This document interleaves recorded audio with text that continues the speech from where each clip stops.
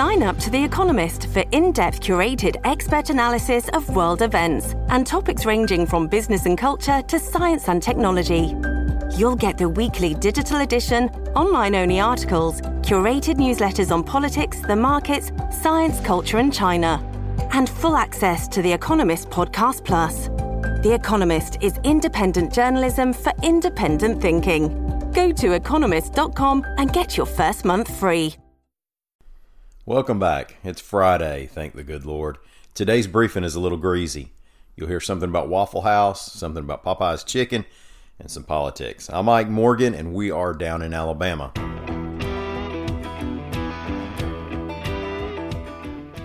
Now, there are quite a few political things going down in the state of Alabama right now. It's hard to know where to start. So why not lead with what is perhaps the story most representative of American politics right now? A group has used a GoFundMe account to raise the $4,000 it needed to rent a giant baby Trump balloon and bring it to Tuscaloosa for Saturday's ballgame between Alabama and LSU, reports AL.com's Lita Gore. You just can't get away from the politics, folks, no matter which team you're on. The giant baby Trump balloon is expected to be on display a few blocks from Bryant-Denny Stadium, right here in one of the most Trump-friendly states, according to polling data. President Donald Trump is expected to be at the ball game, which should be a pretty good ball game too, if you're into that sort of thing. Now, other political developments over the past day. Jeff Sessions confirmed to Fox News' Tucker Carlson that he will be seeking his old U.S. Senate seat back. Also, the New York Times reports that Trump may be gearing up to go after Sessions, presumably still over Sessions' recusal from the Russian investigations. And former New York Mayor Michael Bloomberg, who's considering running for president, which he's been considering for several election cycles now, well, he's looking to go after a spot on the Alabama Democratic primary ballot. Everybody knows that if you're in a situation where it's after midnight and you're wanting some Waffle House, you'll do what you have to do to get some Waffle House. You're way past nutritional or any other inhibitions at this point. AL.com's Lawrence Specker has a story on the website where at a Waffle House in the Birmingham area, actually out on 280 if you're familiar with the area, they had a scheduling mistake and ended up with only one worker doing part of the overnight shift. And when people start leaving the bars and looking for grease, one worker at Waffle House ain't going to get it done. According to a witness who was at the Waffle House that night, some of the customers up and started helping out. One fella hopped up masked for an apron. He started bussing tables and doing dishes and stacking up the plates. Over the next several minutes, two more people started helping out. One woman in a club dress and heels started running orders, and they all did dishes and tables while the actual employee handled the money and food, which was probably best.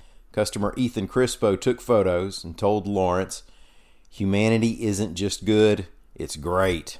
He probably really wanted that waffle bad. He said customers were still helping work the place when he left. Waffle House Director of PR and External Affairs Pat Warner, quote, "We really appreciate their efforts, though we do prefer our associates to be behind the counter. The key to our concept is we're there to serve you, not the other way around." They should put that in their next commercial. As y'all might have heard, Popeye's chicken sandwich is back on the menu. That's the one that became such a huge sensation a couple months ago. It had everybody on social media having a Popeyes versus Chick-fil-A debate, having to pick sides. Well, they sold out of chicken sandwiches just as the demand was taken off, despite the fact that there are about 9 billion chickens in the United States at any given time. It took them about 2 months to get their supply line back up. Now, a broiler chicken can just about go from the egg to the Crisco in that time. AL.com's William Thornton reports that Popeyes will be relying on Alabama chickens to keep them supplied going forward. You see, one of their suppliers is Cook Foods. That's Cook, K-O-C-H. Cook Foods has 4 poultry facilities in Alabama, in Collinsville, Gadsden, Ashland, and Montgomery. The Gadsden facility recently expanded, and it can process an additional 672,000 chickens a week. So it'll be chickens from Gadsden that end up in that popular Popeyes sandwich. Well, thank y'all for listening. And since we're talking about fried chicken, let me plug an old series. Search YouTube for Alabama's Best Fried Chicken. Lauren Sisler and I drove around the state last summer goofing off and eating fried chicken. toughest job I've ever had. Also, with all the politics going on, don't be surprised if we put up a weekend special episode like we used to do every now and then.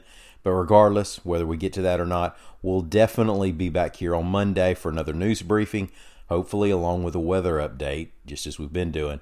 Until then, y'all come on by and see us anytime you want to on the internet at al.com.